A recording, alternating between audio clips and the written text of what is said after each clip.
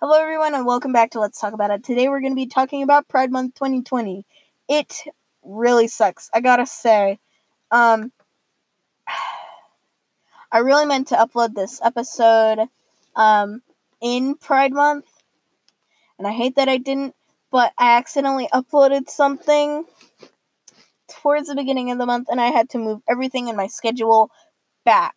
So, this was originally scheduled for, the 26th of June, but it's going to be uploaded on the 3rd of July, which I'm very sorry.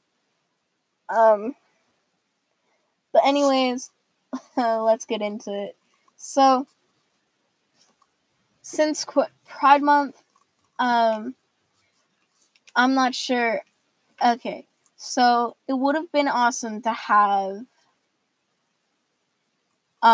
if quarantine wasn't a thing, if COVID didn't happen, because everyone would be able to support each other in person. But one thing that I found that was awesome was this one person and her friends on TikTok decided to hold a virtual Pride, and I didn't. I totally spaced it, and I didn't.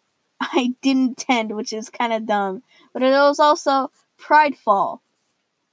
I didn't hear much of Pridefall after June started, other than people saying them walking into them, like, minding their own business on social media, seeing a ton of Pridefall stuff leaving. So that was one of the things that I remember seeing, but other than that, I didn't really hear much about it after June started. But anyways, Pridefall was a thing. Our president's stupid decision to sign a bill because he's a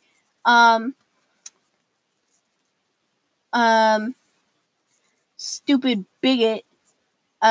He decided it was a great idea to sign off on a bill to say that any healthcare center has the right to refuse service to people who identify themselves as people who are trans. That is bigotry and not at its finest. Not at its finest, but like one of the examples of our president being a dumbass. So, I think I remember hearing about a court justice said, you know what, no,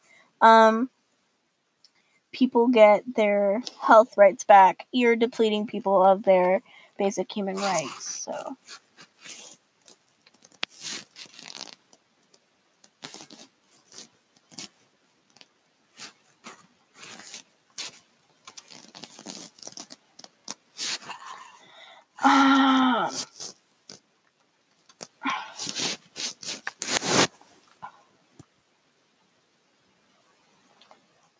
yeah, but it's one of those things where it was really stupid.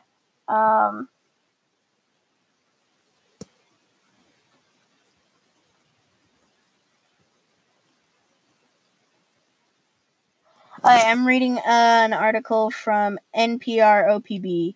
The Trump administration on Friday, this was, I don't know. Trump finalized a rule that would remove non-discrimination protections from LGBTQ people when it comes to healthcare and health insurance. HHS respects the dignity of every human being, and as we have shown in our response to the pandemic, we vigorously protect and enforce the civil rights of all to the fullest extent permitted by our laws as passed by Congress, said Roger. I don't know why I read that as Roger.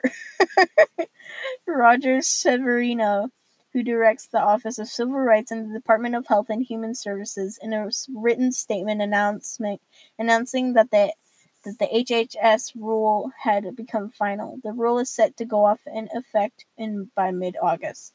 It is one of many rules and regulations put forward by the Trump administration that defines sex discrimination as only applying when someone faces discrimination for being male or female, and does not protect people from discrimination on the basis of sexual orientation or gender identity.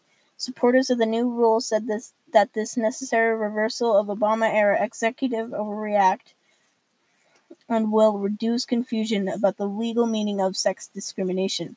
Critics argue that the rule could further harm an already vulnerable group, transgender people, in the midst of a pandemic and historic unrest spurred by the killing of George Floyd at the hands of police in Minneapolis.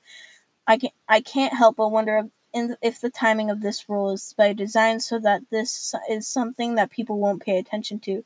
By Tia-Sheree Gaynor, a political science professor at the University of Cincinnati.